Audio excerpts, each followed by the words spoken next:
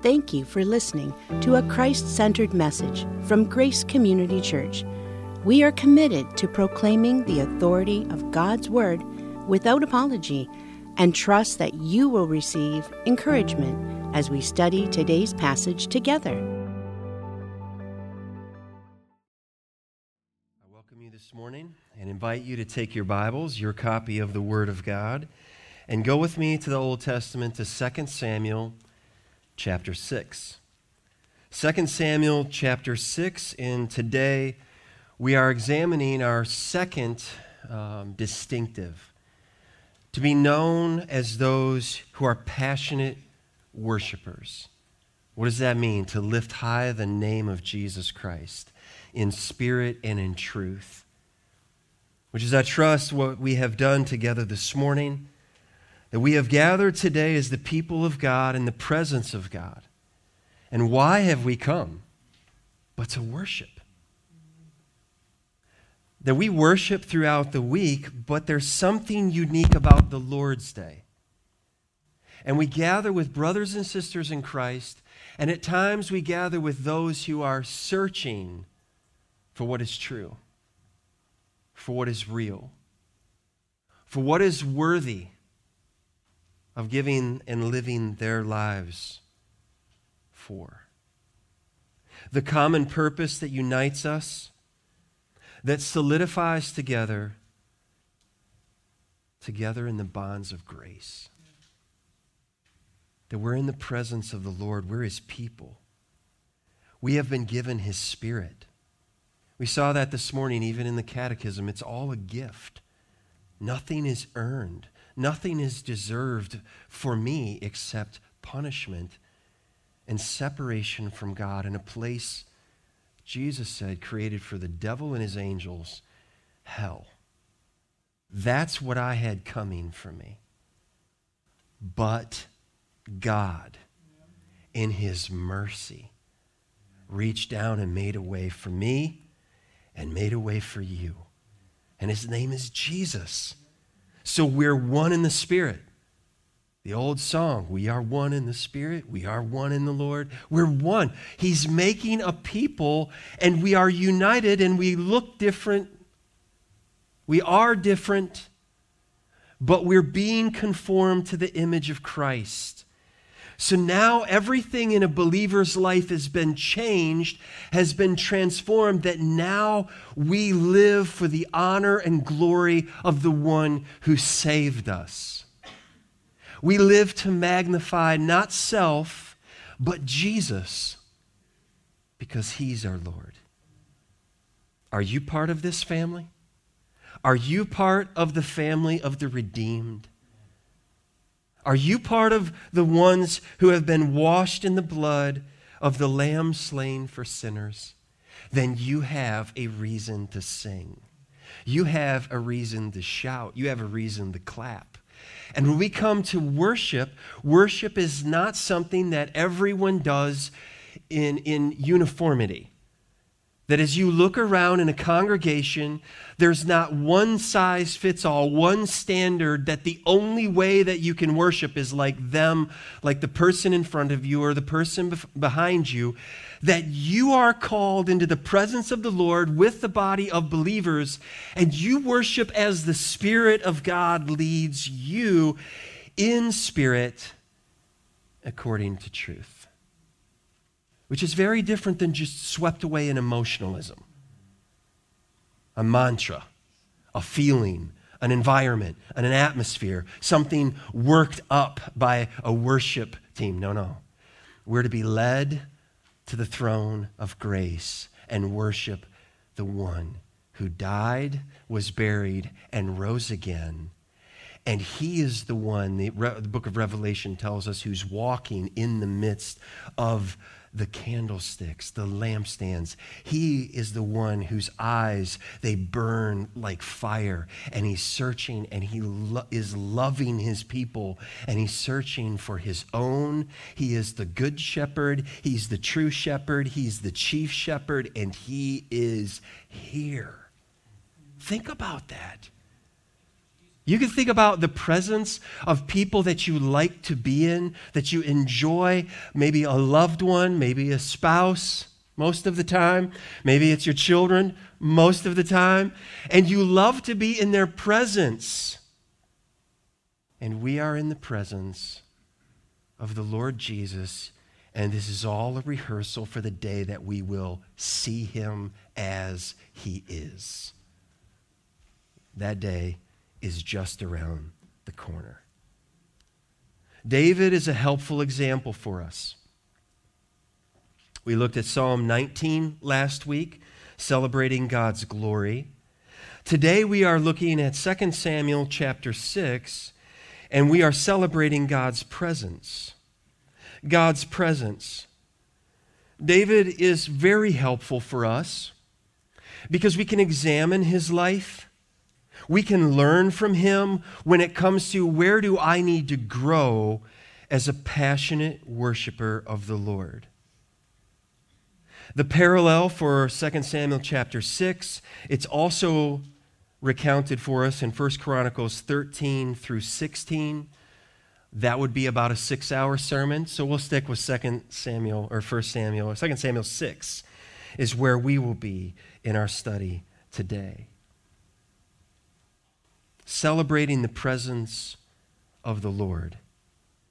This is the account where David is bringing the Ark of the Covenant back. He desires to bring the presence of the Lord back into the center of Israel. If you follow along there in your Bible, 2 Samuel chapter 6, verse 1, David again gathered all the chosen men of Israel, 30,000. And David arose and went with all the people who were with him from Baal Judah to bring up from there the ark of God, which is called by the name of the Lord of hosts, who sits enthroned on the cherubim. And they carried the ark of God on a new cart and brought it out of the house of Abinadab, which was on the hill. And Uzzah and Ahio, the sons of Abinadab, were driving the new cart with the ark of God. And Ahio went before the ark. And David and all the house of Israel were celebrating before the Lord with songs and lyres and harps and tambourines and castanets and cymbals. And when they came to the threshing floor of Nacon, Uzzah put out his hand to the ark of God and took hold of it, for the oxen stumbled. And the anger of the Lord was kindled against Uzzah, and God struck him down there because of his error. And he died there beside the ark of God. And David was angry because the Lord had broken out against Uzzah. And that place is called Perez Uzzah to this day. And David was afraid of the Lord that day, and he said, "How can the ark of the Lord come to me?" So David was not willing to take the ark of the Lord into the city of David. But David took it aside to the house of Obed-Edom the Gittite. And the ark of the Lord remained in the house of Obed-Edom the Gittite 3 months. And the Lord blessed Obed-Edom and all his household.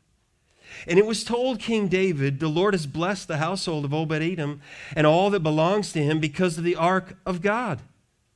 So David went and brought up the ark of God from the house of Obed-Edom to the city of David with rejoicing.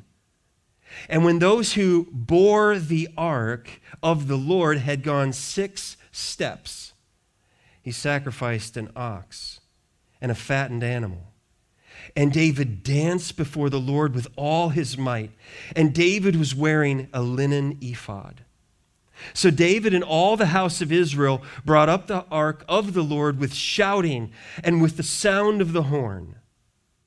As the ark of the Lord came into the city of David, Michal, the daughter of Saul, looked out of the window and saw King David leaping and dancing before the Lord, and she despised him in her heart. And they brought in the ark of the Lord and set it in its place, inside the tent that David had pitched for it.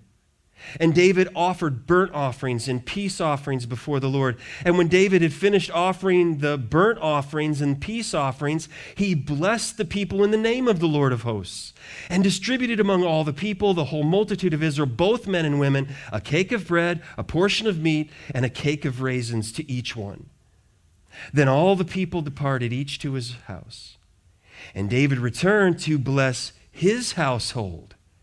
But Michal, the daughter of Saul, came out to meet David and said, "How the king of Israel honored himself today, uncovering himself today before the eyes of his servants, female servants, as one of the vulgar fellows shamelessly uncovers himself." And David said to Michal, "It was before the Lord who chose me above your father and above all his house to appoint me as prince over Israel, the people of the Lord. And I will celebrate before the Lord. I will make myself yet more contemptible than this, and I will be abased in your eyes, but by the female servants of whom you have spoken, by them I shall be held in honor." And Michal, the daughter of Saul, had no child to the day of her death. This is the word of the living God. This morning, 6 characteristics of passionate worship that glorifies God. This is true worship. Here we see a true worshiper of the Lord. And where does it begin? Loved ones, it begins here with an intense longing for God's presence. An intense longing for the presence of the Lord. And David, he had the right idea. He led the people of Israel to bring back the Ark of the Covenant. Let's bring it back. Let's return it to where it should be, in the central place for worship here in Israel. Let's bring it to the holy city. Let's bring it to Jerusalem. Why is he having to bring this back? If you turn back a full book, go to 1 Samuel. 1 Samuel chapter 4 is the record of when the ark was lost. Now, there's a lot of mystery surrounding the Ark of the Covenant. There's been books, there's been movies, about the ark. And you're going to see where some of the foundation of the mystery about this piece of furniture in the tabernacle and ultimately would be in the temple. In 1 Samuel chapter 4, this is where the ark was captured by the Philistines. And the word of Samuel came to all Israel. Now Israel went out to battle against the Philistines. They encamped at Ebenezer, and the Philistines encamped at Aphek. The Philistines drew up a line against Israel, and when the battle spread, Israel was defeated before the Philistines, who killed about 4,000 men on the field of battle. And when the people came to the camp, the elders of Israel said, "Why has the Lord defeated us today before the Philistines?" Here's their idea. "Let us bring the Ark of the Covenant of the Lord here from Shiloh, that it may come among us and save us from the power of our enemies." They're treating it like a rabbit's foot. That's why we lost. God isn't with us. So let's bring God here. This is Israel's messed up thinking. So the people, verse 4, sent to Shiloh and brought from there the Ark of the Covenant of the Lord of hosts, who was enthroned on the cherubim. And the 2 sons of Eli, Hophni and Phinehas, were there with the Ark of the Covenant of God. As soon as the Ark of the Covenant of the Lord came into the camp, all Israel gave a mighty shout so that the earth resounded. And when the Philistines heard the noise of the shouting, they said, "What does this great shouting in the camp of the Hebrews mean?" And when they learned that the ark of the Lord had come to the camp, the Philistines were afraid, for they said, "A god has come into the camp. Oh no." And they said, "Woe to us, for nothing like this has happened before. Woe to us." All right, that's death to us. We're going to die. Who can deliver us from the power of these mighty gods? These are the gods who struck the Egyptians with every sort of plague in the wilderness. They knew the history of Israel. And then a general stands up in the Philistine army. And he says, "Take courage and be men, O Philistines, lest you become slaves to the Hebrews as they have been to you. Be men and fight." So the Philistines fought, and Israel was defeated. And they fled, every man to his home, and there was a very great slaughter, for 30,000 foot soldiers of Israel fell. And here it is, verse 11.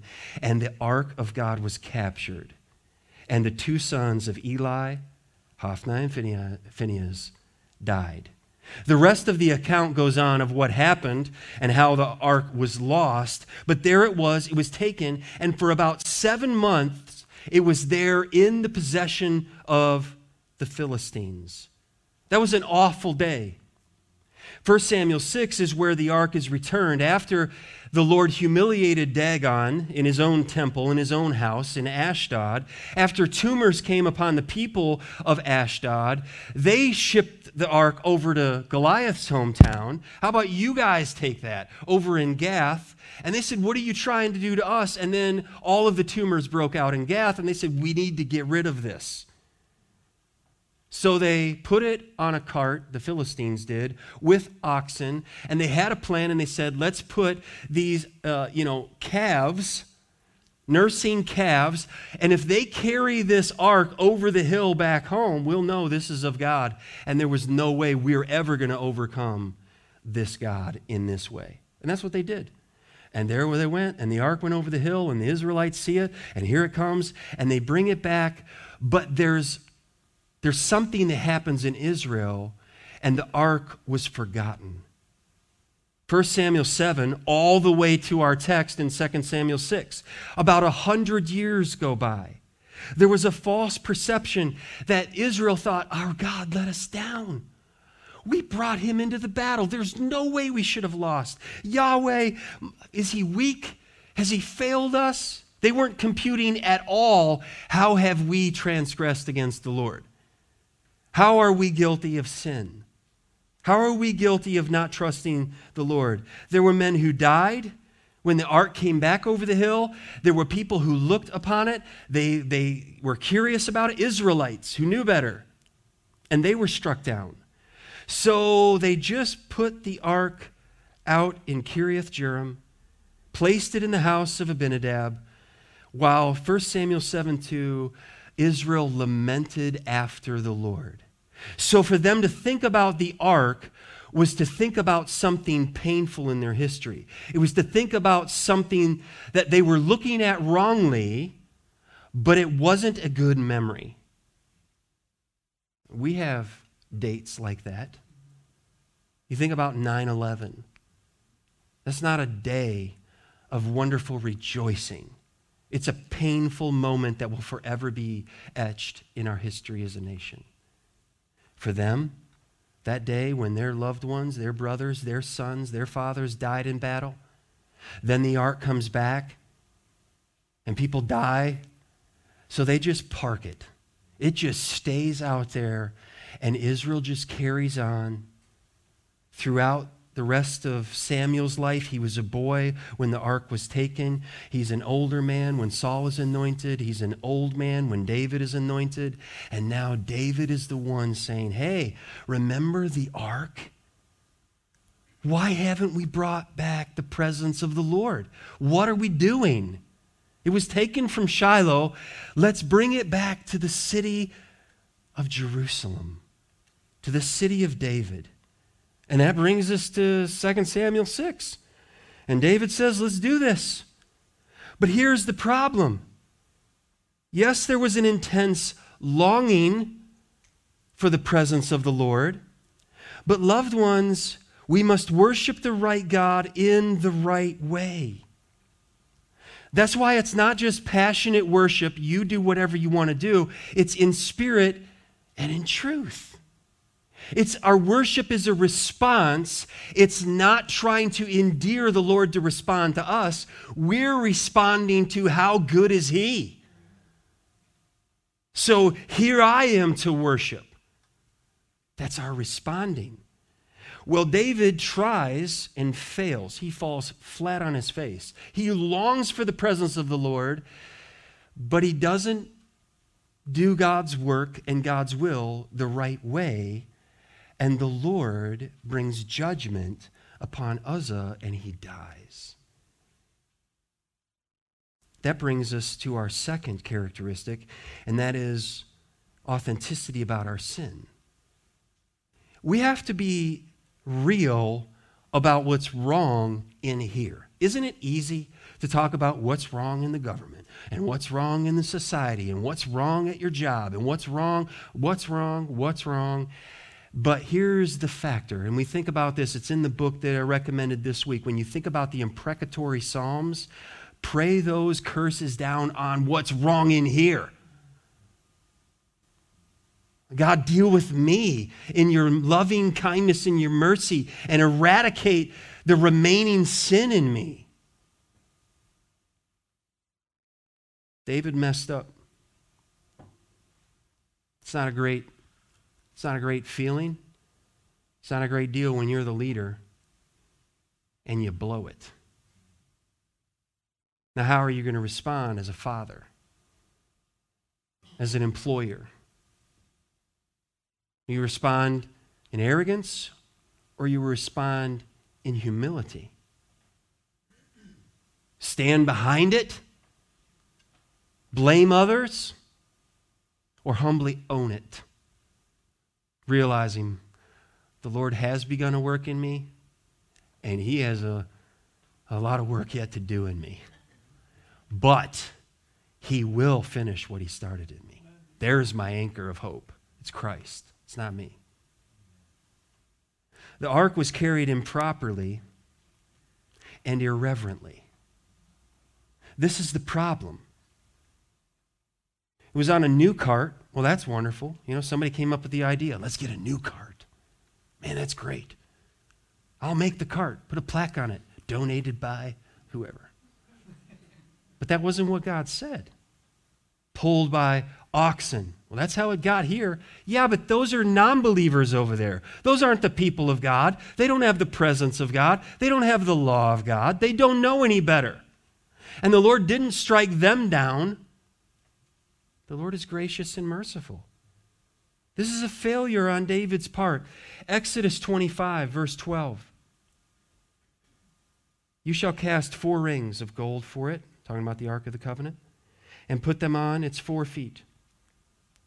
2 rings on the one side of it, and 2 rings on the other side of it.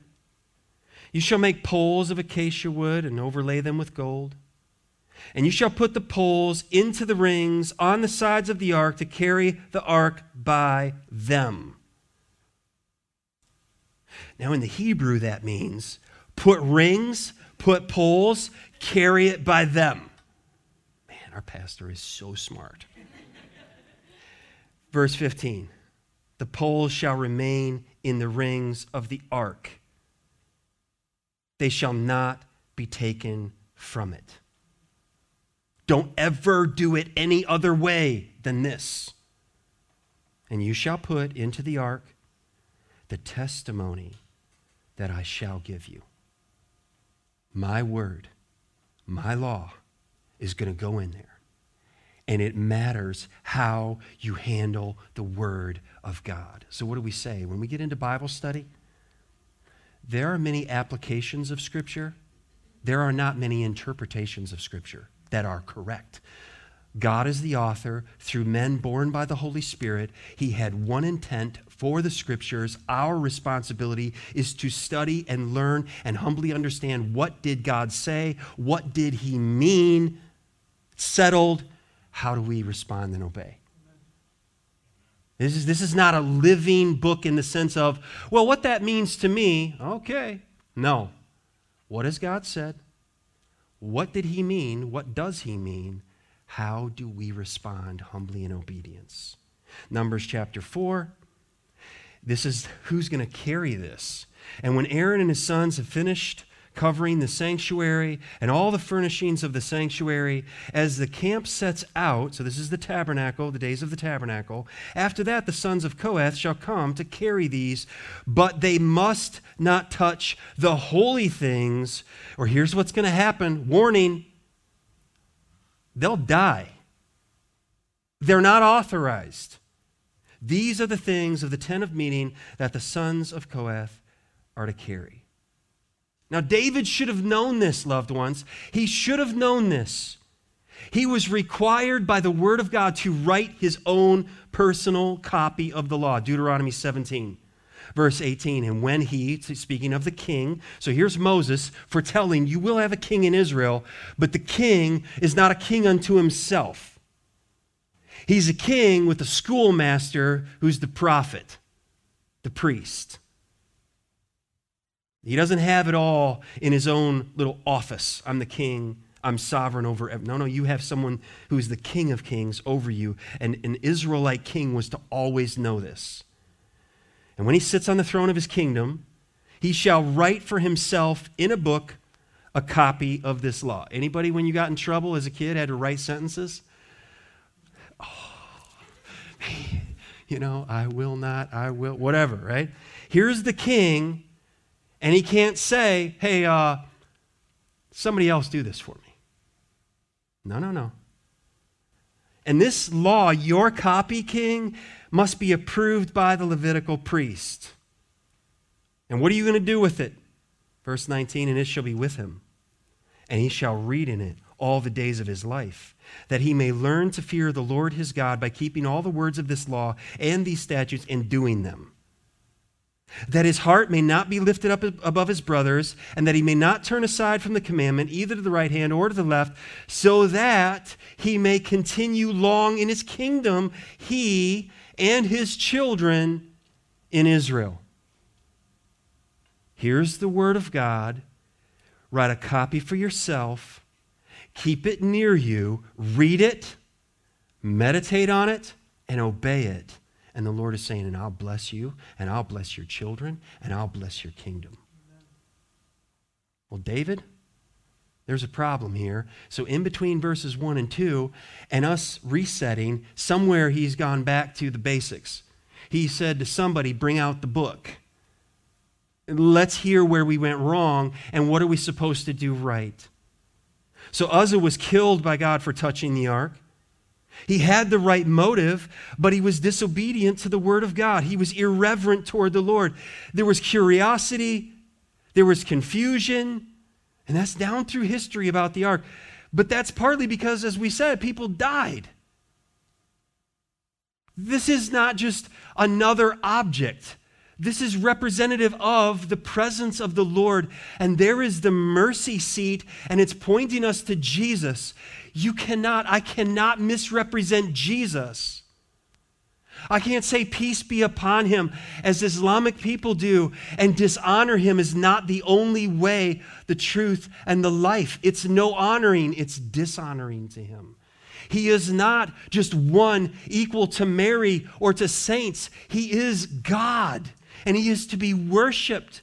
So you can't have him as just a good teacher, a moral leader, a good prophet, an influential person in history. No. C.S. Lewis, he's either liar, Lord, or lunatic. He's one of those. And you have to resolve in your mind, who is Jesus? And how am I to respond to him? This is Old Testament. So here David was angry. He was angry with God. He was afraid of God. He was unaware. How can I bring the presence of the Lord here? He gets a full dose of the reality of, I'm still messed up. I'm not all put together. How is the Lord going to be with us?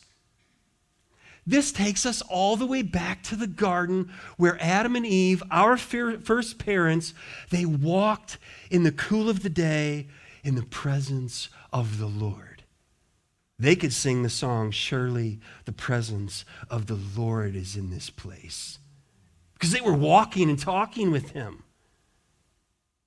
And then Satan entered in the form of a serpent and said, has God said?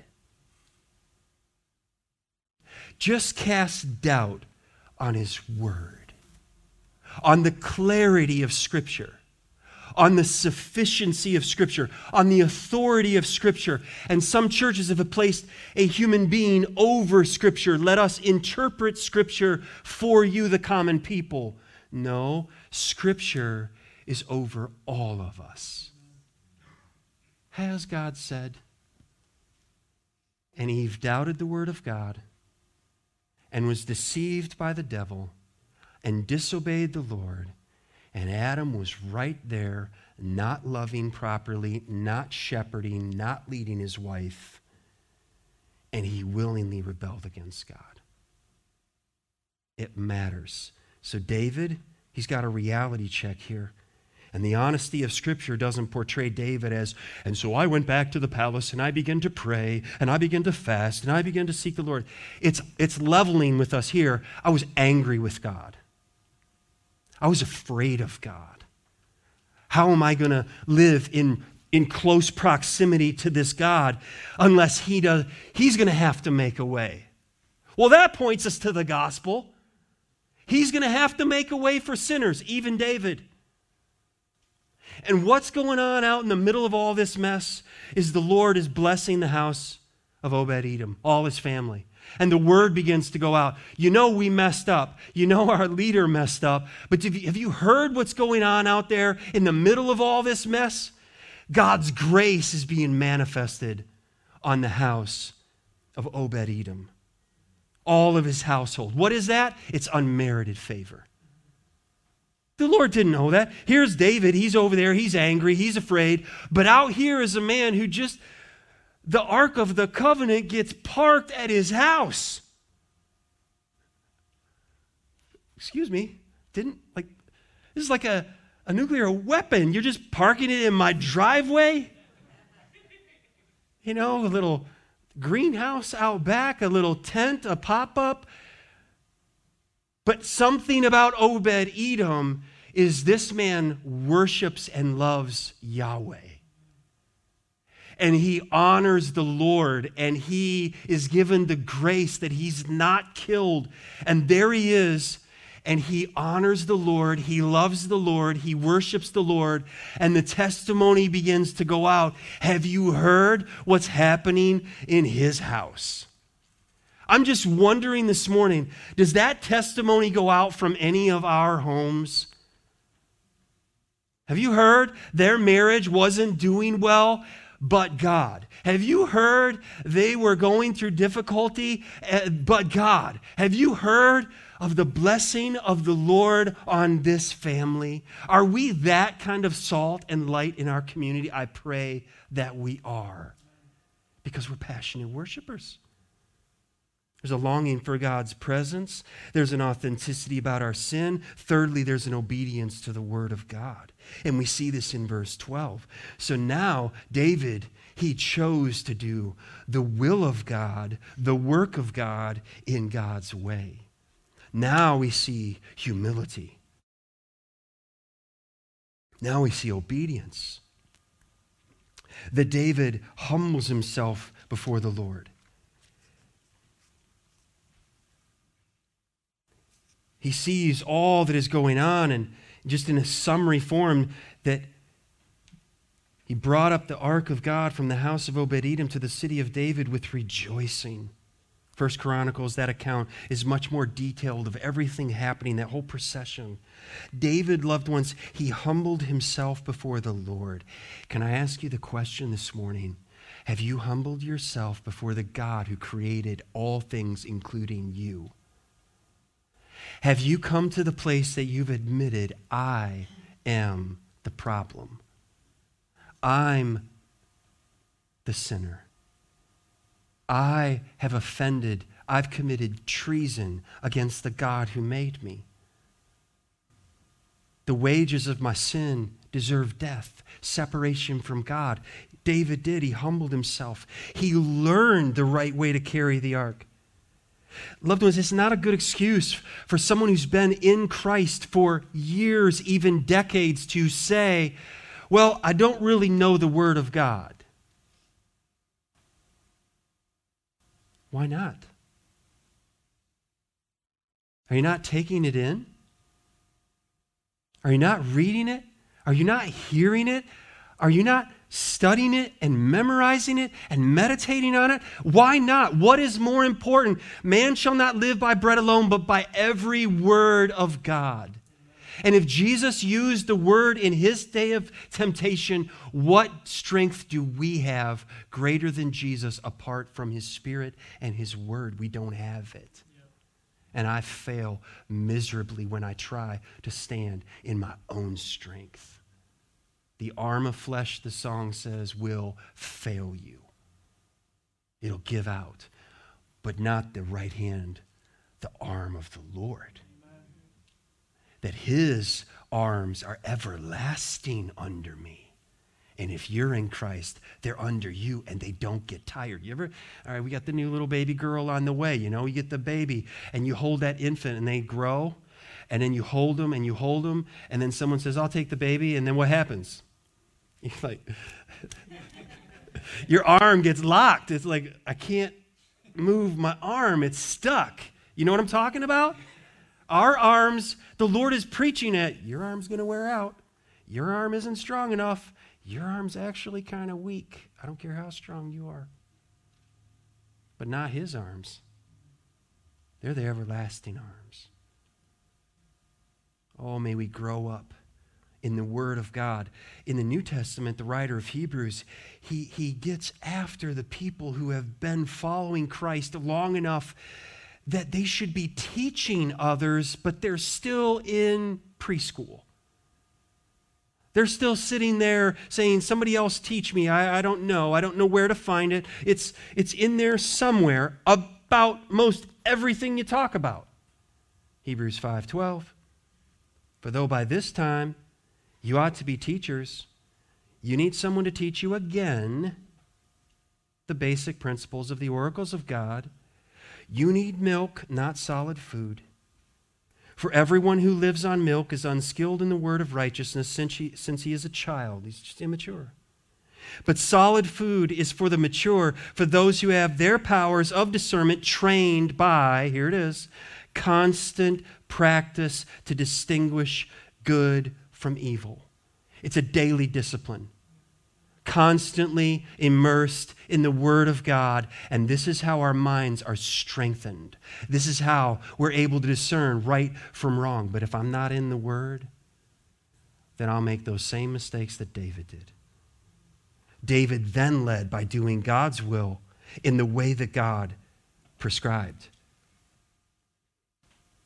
It changed him. Things were different.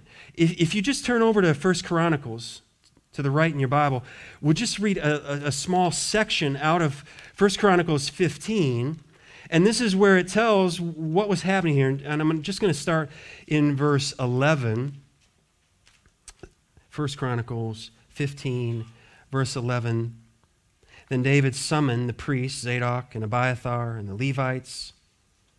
Verse 12, and he said to them, you are the heads of the fathers' houses of the Levites. Consecrate yourselves, you and your brothers, so that you may bring up the ark of the Lord, the God of Israel, to the place that I have prepared for it. Because, now there's a little shade here that David throws, but it includes him in it. You did not carry it the first time.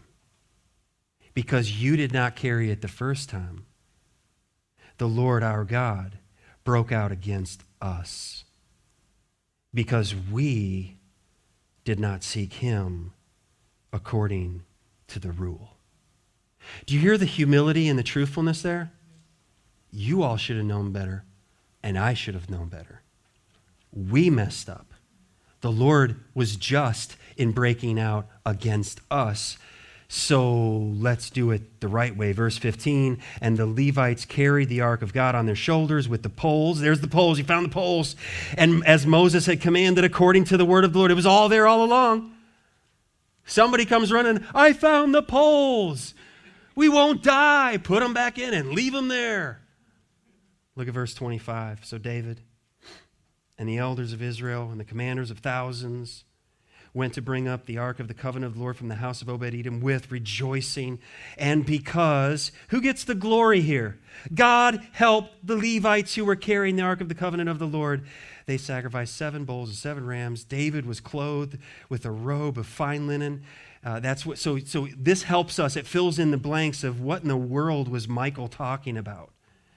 He was clothed with a robe of fine linen, as also were all the Levites who were carrying the ark, and the singers, and Kenaniah, great name, the leader of the music of the singers, little prophetic word there, future worship leader, coming out of that family right over there. And David wore a linen ephod. Verse 29, and as the ark of the covenant of the Lord came into the city of David, there she is again, Michal, this is recorded 2 places of Scripture, the daughter of Saul looked out of the window and saw King David dancing and celebrating, and she despised him in her heart. Back to 2 Samuel. David is now, he's learned what is the will of the Lord, and he is now doing the will of the Lord, and the people are rejoicing. Everyone is in their place. That leads to unrestrainable joy. This is a characteristic of passionate worship that glorifies God, unrestrainable joy. You just can't contain it. You just can't help yourself. The song ends and you're like, yes, that was about the one who saved me. I'm in that number. David experienced the joy of the Lord, and so he expressed it. He wasn't holding back. He didn't care what anybody thought about him. He was filled with jubilation. Verse 12 tells us in 2 Samuel 6 that he rejoiced with rejoicing. It's just an outflowing of joy that the presence of the Lord is coming home. All right, you know this joy. Some of my favorite videos are when they bring back somebody from the military and the people that are their family don't know they're in the stadium or at the ball field or at the workplace or whatever. And so there they are, and the kid is there, the spouse is there, the parent is there, sibling, and then all of a sudden they move somebody or out of the curtain comes their loved one. I love those videos. And they're like, hello. It's you. We're not on a screen anymore, just on a phone. It's you. I can hug you. And sometimes you see those kids, and they jump, land in their mother's arms, land in their father's arms. And this is David. He doesn't care what anybody thinks. He's filled with jubilation.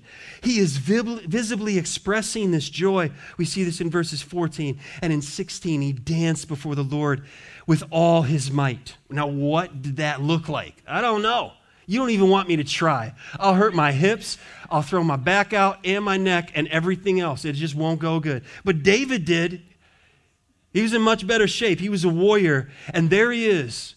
And he is dancing before the Lord with all his might. He's leaping and dancing, and he's leading the way. I mean, whoa. This is intense. It was far more than just ceremonial. The presence of the Lord, is with us. Peace be upon you. Oh, no. He's filled with joy. I know sometimes people might come in our church and they think, well, it's not really what I'm used to. There's like people lift their hands or they clap or like you say amen. I was like, I don't know. It's like scared me, woke me up a little bit. I don't think we're yet close in whatever was happening here with old King David. He's getting it done, okay? He was uninhibited in his expression of joy, praise, and worship.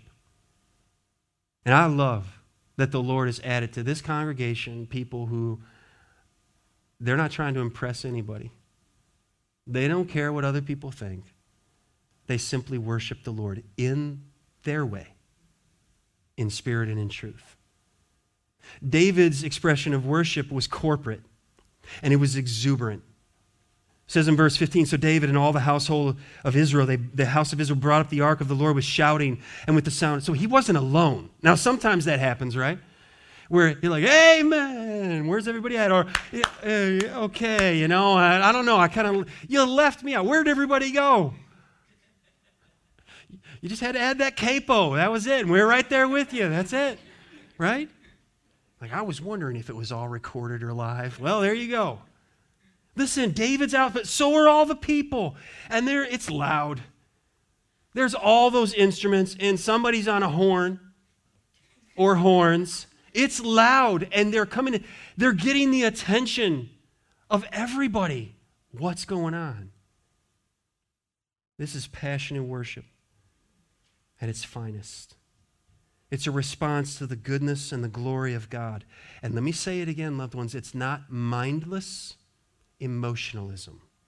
It's very popular in our day. It's not a repetition of mantras or chants, just going through, saying the same thing over and over and over again.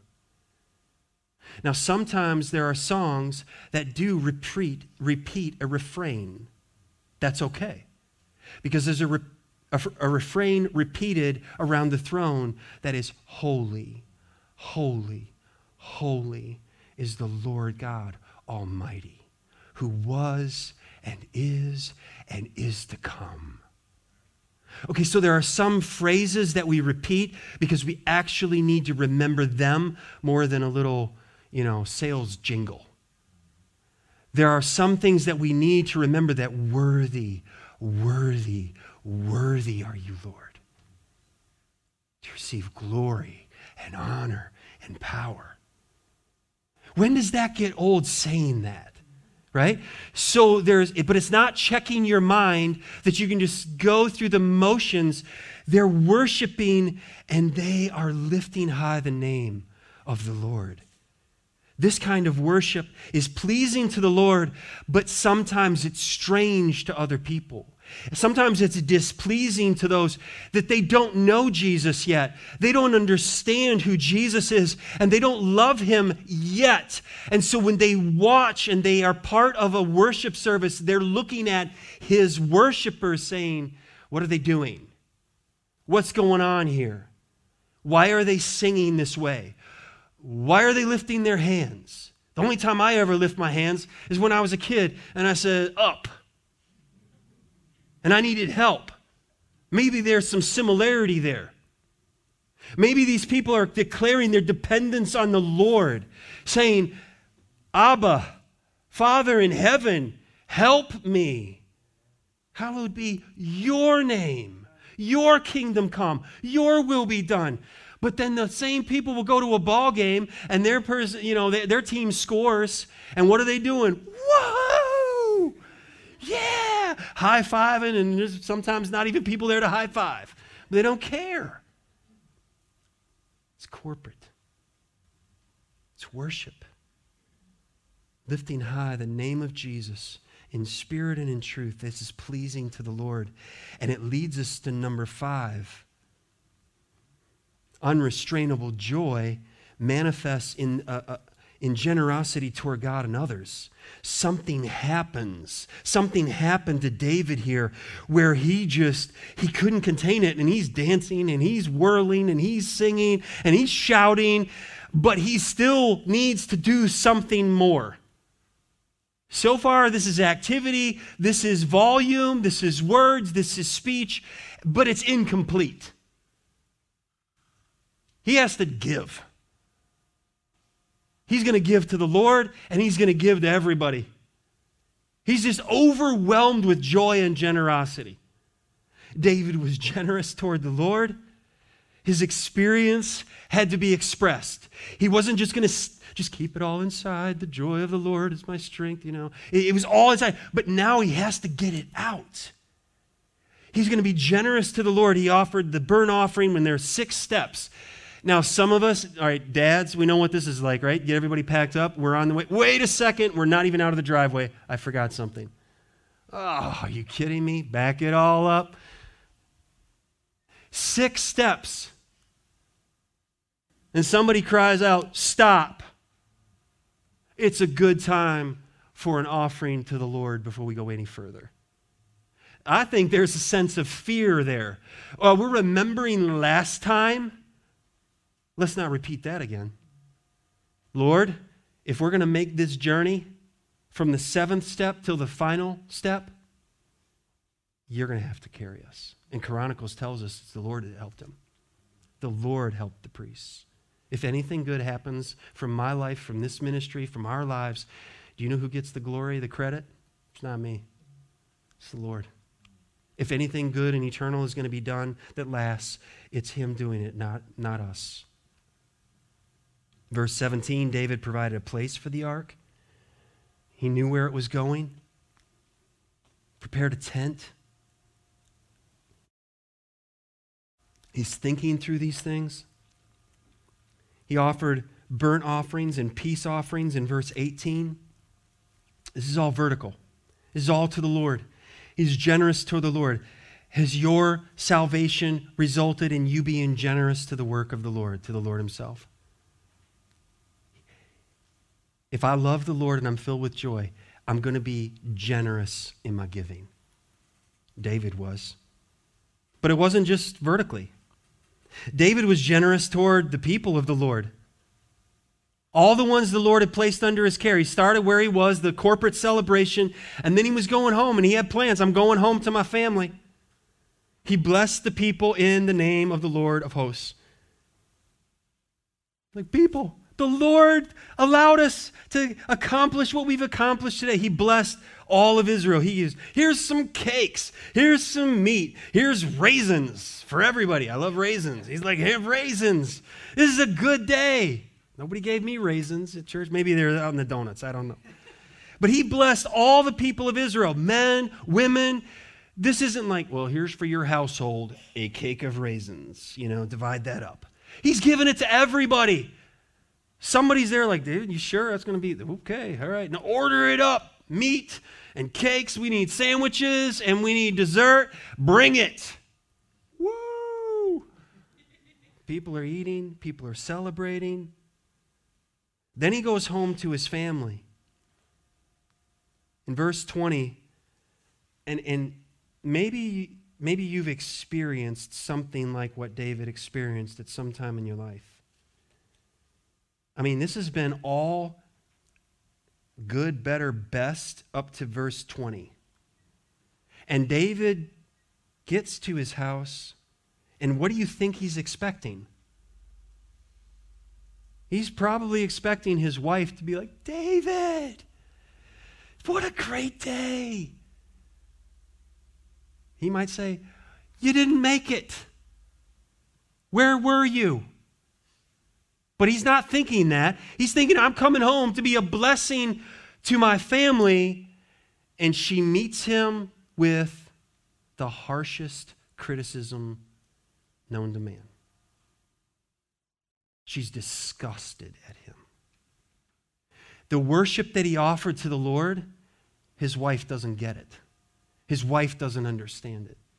His wife is in another complete different zip code spiritually. She looks at him and she isn't seeing anything about his God, anything about his people, anything about his goodness. She has no joy. The more joy that David has, the more that she has hatred for David. She despised him. He's met with criticism. He's met with disgust. He's met with rebuke by the one that you would think would be his biggest supporter. And I know through life and ministry, there are many individuals, often at times in marriage, and spouses are not on the same page spiritually. Listen to me. Don't forget this account. Maybe it's the wife that is just loving God, wanting to serve the Lord, is just filled with joy, and the husband is just dragging anchor. What? We gave last year. What? We went to church last month. Why are you always on me? Maybe it's a husband who's just in love with the Lord, wants to serve the Lord, and Michael is just dragging anchor. Let the Holy Spirit reveal, like, where are we? Can we not encourage one another? And to be in a relationship where both individuals, husband, wife, parents, children, are saying, oh, we love the Lord and we delight to do his will and we rejoice and we're filled with unrestrainable joy and oh, we want to be a blessing to everybody. Now that, the Lord gives us that, and that encouragement happens even in the family of God. And if you have someone in your family, maybe a child, maybe it's a spouse or a sibling or a parent, and they're not cheering you on for God, do not give up on them. Now, there's something going on here in this passage. It leads us to our last characteristic, and that is not just generous toward God and others, but what happens when you get conflict and criticism? There's no fear of man's opinions. David here prioritized the Lord over and above everything and everyone else. He said, God is greater. Now we have to understand something. David was married to the daughter of his predecessor, Michal. Saul was the first king of Israel. David was the second king. They're not of the same family. Jonathan, the son of Saul, gave David, "You're the anointed of the Lord." Jonathan dies, but David is married to Michal. Old Testament, Saul can be even pictured as Antichrist. Yes, he's a king of Israel, but he's not like David, a man after God's own heart.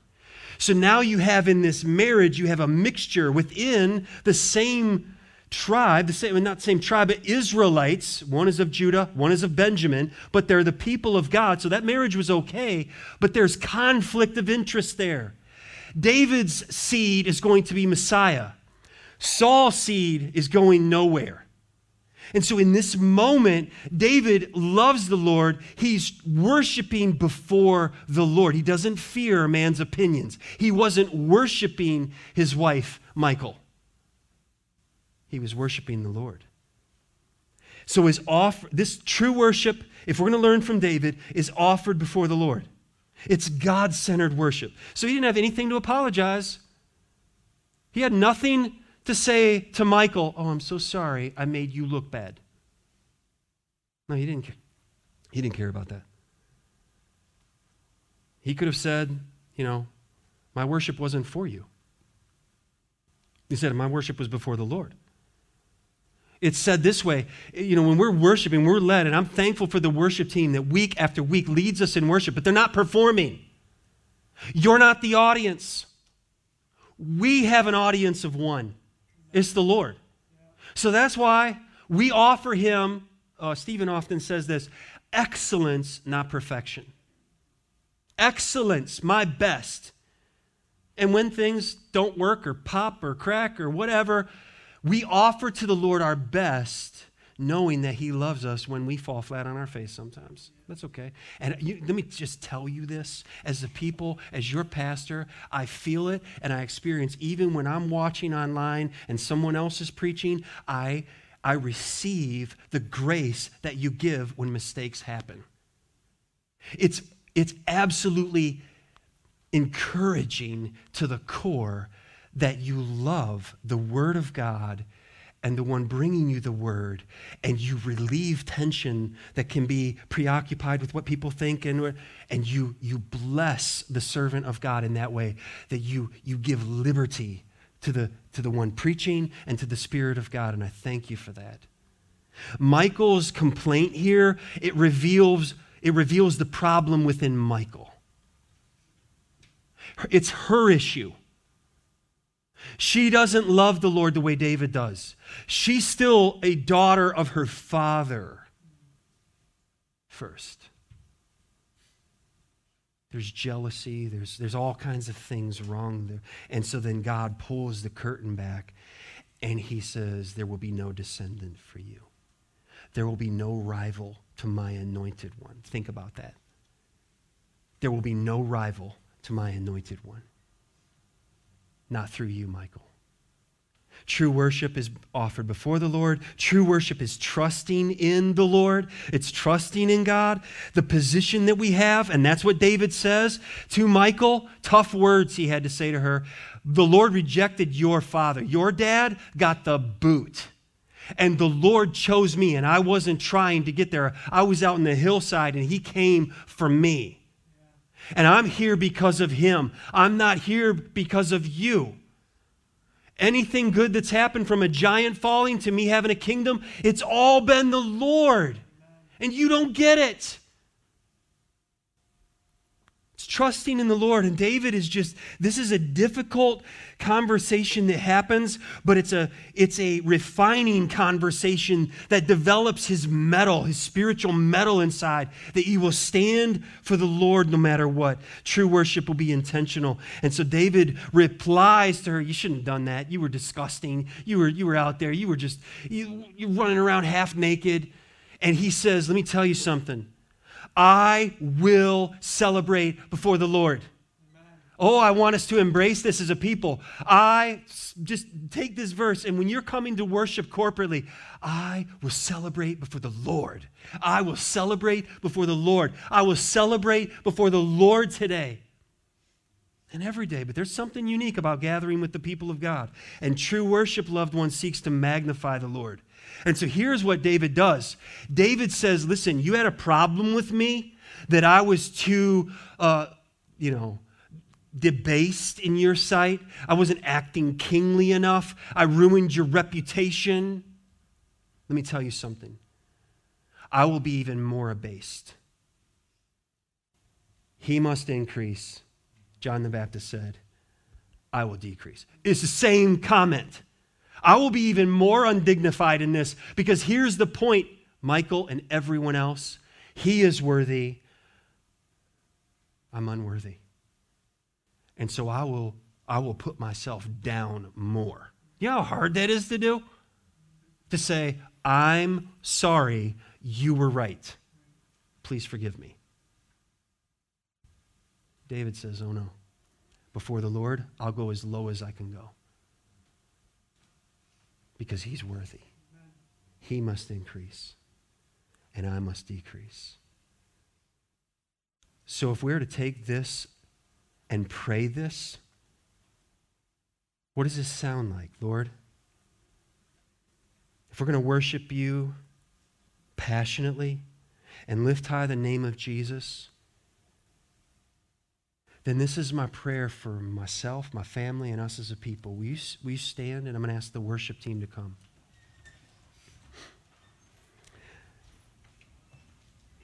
This is what I pray will be our prayer.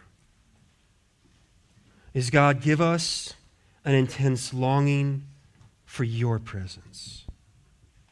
Lord, enable us to live in authenticity about our sin before you and with others. Help us to be obedient to your word, and that we know brings about unrestrainable joy in our lives, so then we can exhibit radical generosity toward you and to all who are around us, and we will live with no fear of man's opinions, because we fear you most. Amen? Now, as we're standing, it's appropriate for this. Before we sing this closing song, I want to read, and it's a form of prayer, when David put the ark in the tent. 1 Chronicles 16, this is his song of thanksgiving. Out of this comes Psalms, okay, but it's all concise here. Listen to what he says. Oh, give thanks to the Lord. Call upon his name. Make known his deeds among the peoples. Sing to him. Sing praises to him. Tell of all his wondrous works.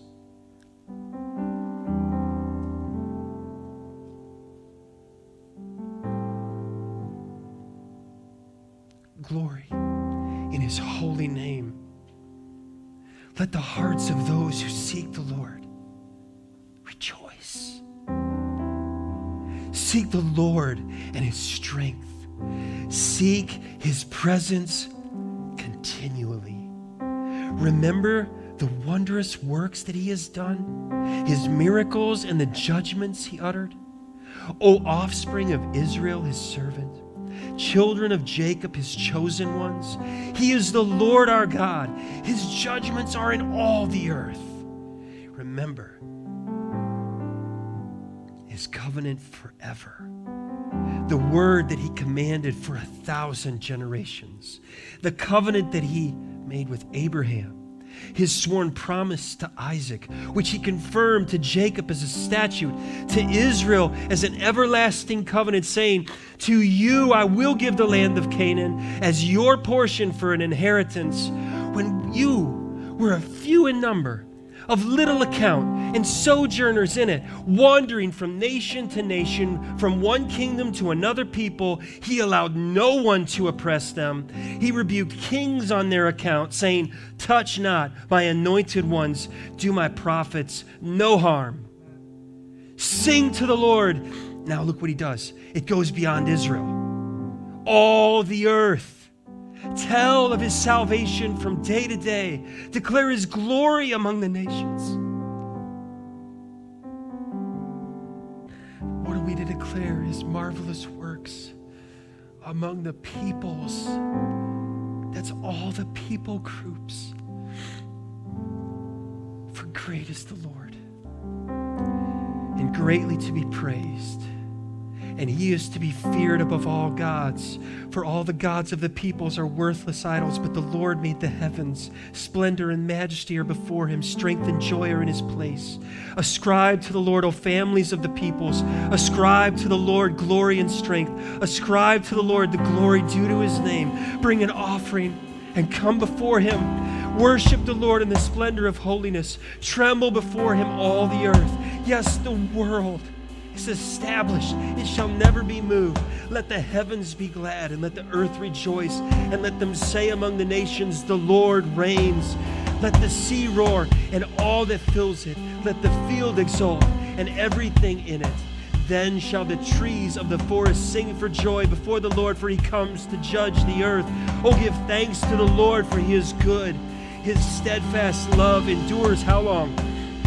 Say also, save us, O God of our salvation, and gather and deliver us from the nations, that we may give thanks to your holy name and glory in your praise. Blessed be the Lord, the God of Israel, from everlasting to everlasting. And then all the people join me now, said, amen, and praised the Lord. Let's praise him. Let's worship him together. This is our God.